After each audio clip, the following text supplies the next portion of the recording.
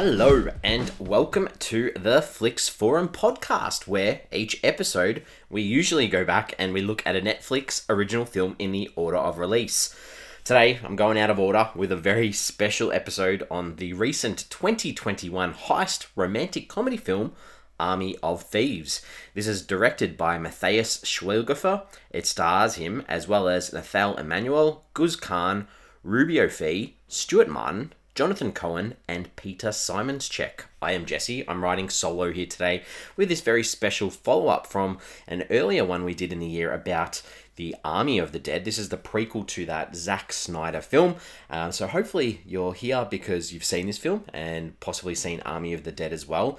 And I think that if you haven't seen either of the films, give us a pause right now, because my discussion today is probably going to spoil both of those films for you, and I'm not going to give you any apologies after. So if you want to check either of those films out first, then you need to give us a pause now, come back a bit later on, because I'm going to kick off with the Fast Flicks, where we do a quick little summary to start this one off. And this is during a zombie outbreak. The world is distracted, allowing a group of thieves to target the biggest safes across Europe. And as I mentioned, this is a prequel to The Army of the Dead, which came out about 5 months ago in May 2021.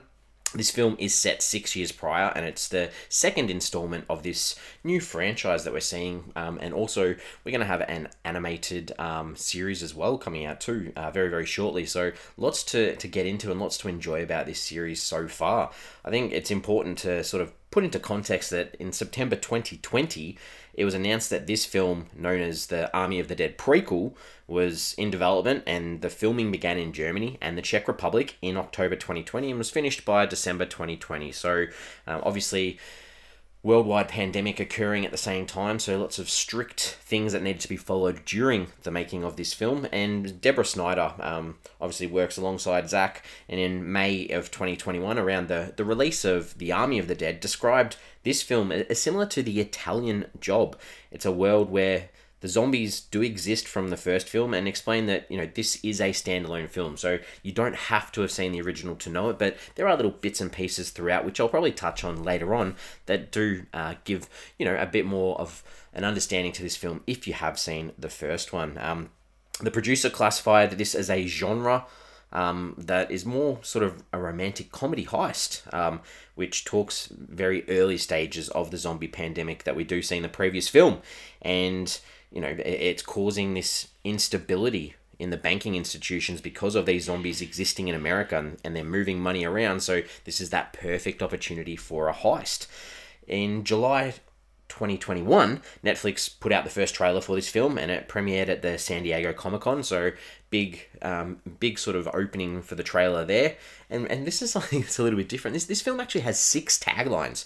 Often, you'll see a film with a tagline. This one's got 6 that are across a variety of different posters for this film. So one of the taglines is "Nothing is a safe bet." It's a nice little connection to this film being about, trying to hack into safes, as well as obviously the other meaning for it. Another tagline is "More safes, less zombie." Another one is "You don't have to go to Vegas to get lucky," obviously making reference to the Army of the Dead film. Another one here is that "While the zombies took over, one team took advantage." That one's pretty ordinary. Not a big fan of that one. And the next one as well, not a big fan. "Before Vegas, one locksmith became a legend." And again, not great. And I think we're getting worse as we go, because the last one was "Vegas isn't the only place to win big." So I think the first few were a lot better than the ones towards the end. I did have a look at the translation for this film in a couple of countries. The biggest sort of ones that were a little bit different was in Brazil. This is called Army of Thieves, The Invasion of Europe.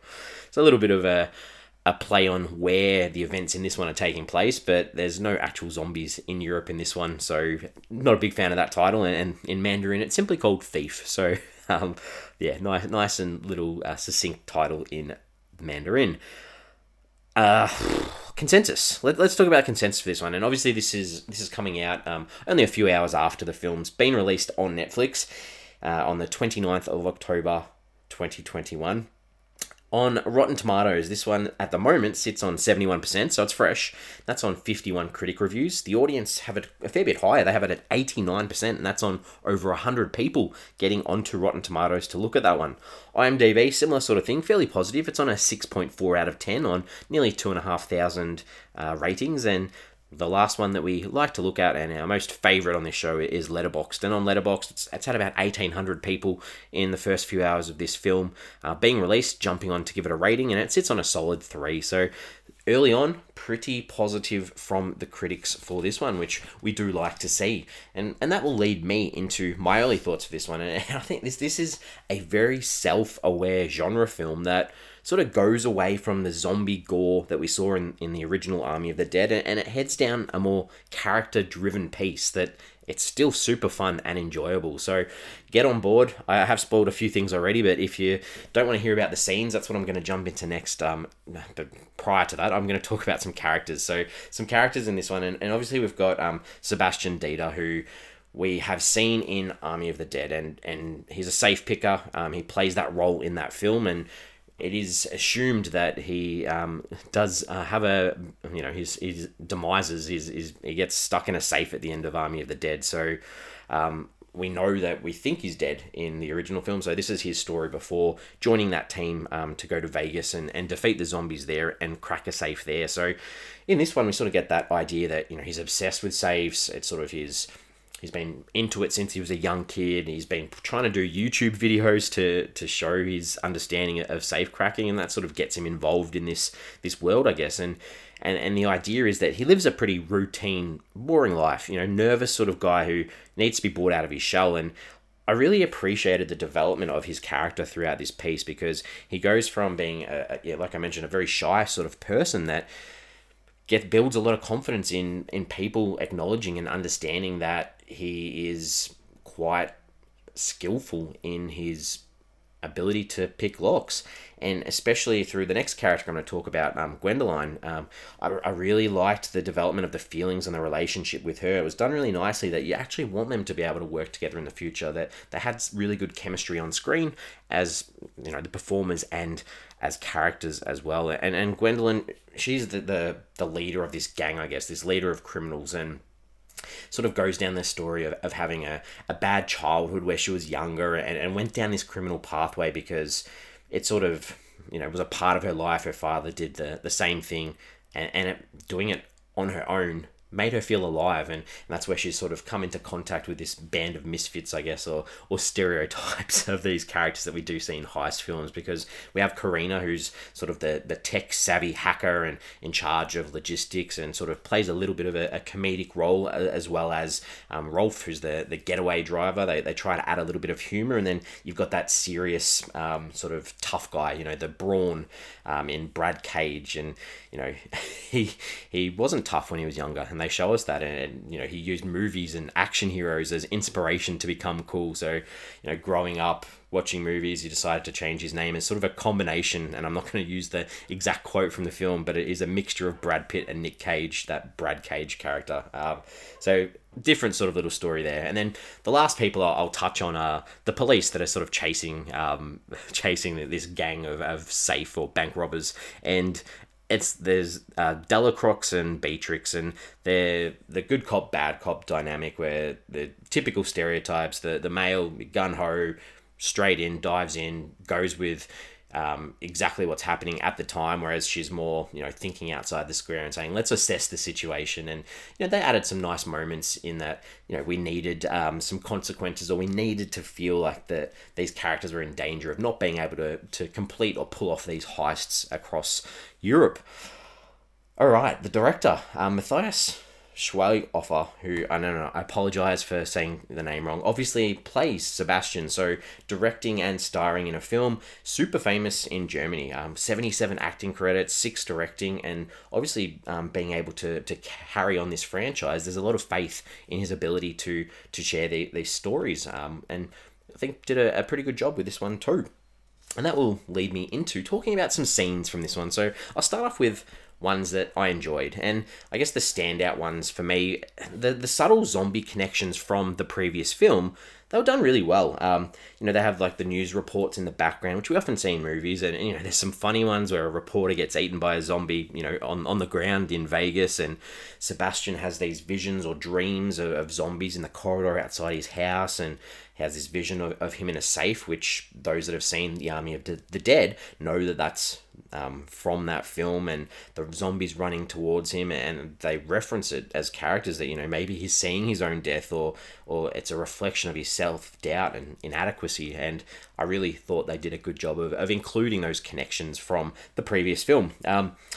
I mentioned Karina, sort of the tech savvy character, and there's a stage where she tries to make a move on Sebastian, and later on, he's sort of questioning her on a role that she's playing in one of these heists, and her comment is, "Get out of my face, Mister! I don't want to make out." I just had a laugh and thought that was quite funny, a good moment in this film.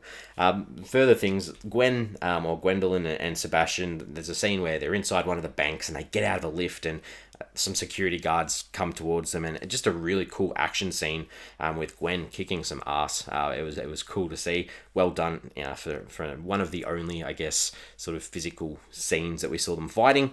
There's Sebastian's running away from the police at one stage and jumps on the back of a train. Cool scene, but even cooler was the follow-up shot of this train going across a bridge over a body of water. I just looked really, really cool. And finally, a Sebastian moment that I couldn't not put in here at the end. There's sort of this altercation with Brad, and he tries to punch him and hurts his hand. It was just a nice bit of physical humor that sort of made it a bit more light than what that scene was.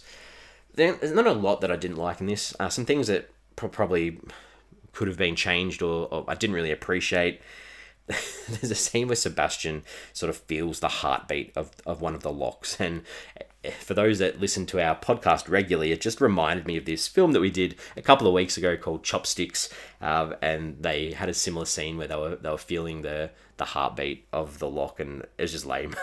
And to lead into that, the safe picking scenes throughout this film, they were very drawn out and quite boring to me. And I know that a lot of people might like those visual effects, and trying to make a picking of a lock exciting. To me, just didn't land. And then the final scene, the last couple of minutes of this film sort of go back over some scenes from Army of the Dead, and I just think it wasn't needed, especially if you're trying to make this a standalone film. You've made those connections throughout. You didn't need to add this on the end to show us how he got involved with the characters or the heist in Army of the Dead, because you can jump on and watch that film if you wanted to anyway. That takes me to some themes, some ideas in this one, and I think that, like the first one did, it's so topical right now of what's happening in the world at the moment. You've got this pandemic that's been going worldwide now for almost getting close to 2 years, and the idea that this pandemic is blinding people to what's actually happening in the world elsewhere, and they do this through the idea that these characters can rob banks, and there's more to it than that.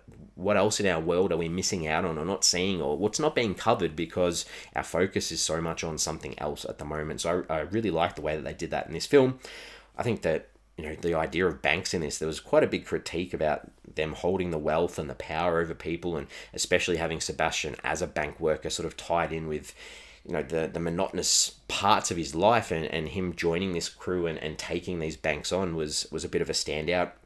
And two, Sebastian taking a chance, living a less ordinary life. It's often that we see characters that need to overcome these odds, and I think they did a good job in this, in showing the development of him going from a bit of a loner type character with not much going on in his life to having a feeling of success and a feeling of worth, which was nice. And finally, I'll just touch on the genre in this. I mean, I think that this film is very aware, as I mentioned earlier on, about what type of film this is. They, specifically talk about the skill sets each of the characters have, and they talk about, the deception and the double crossing, and the idea of, you need a love story, and they include all of these. So you're expecting them to come, and I think they did a good job in acknowledging that, rather than you just sitting there going, I know it's going to come. It's like, okay, we're telling you it's going to come because we're aware of what we're doing. So that was cool too. What did I take away from this one? I think that this is probably just a random little thing, but they do quite a good job, and I'm not a very musical person, but they connect each of these safes that they're trying to break into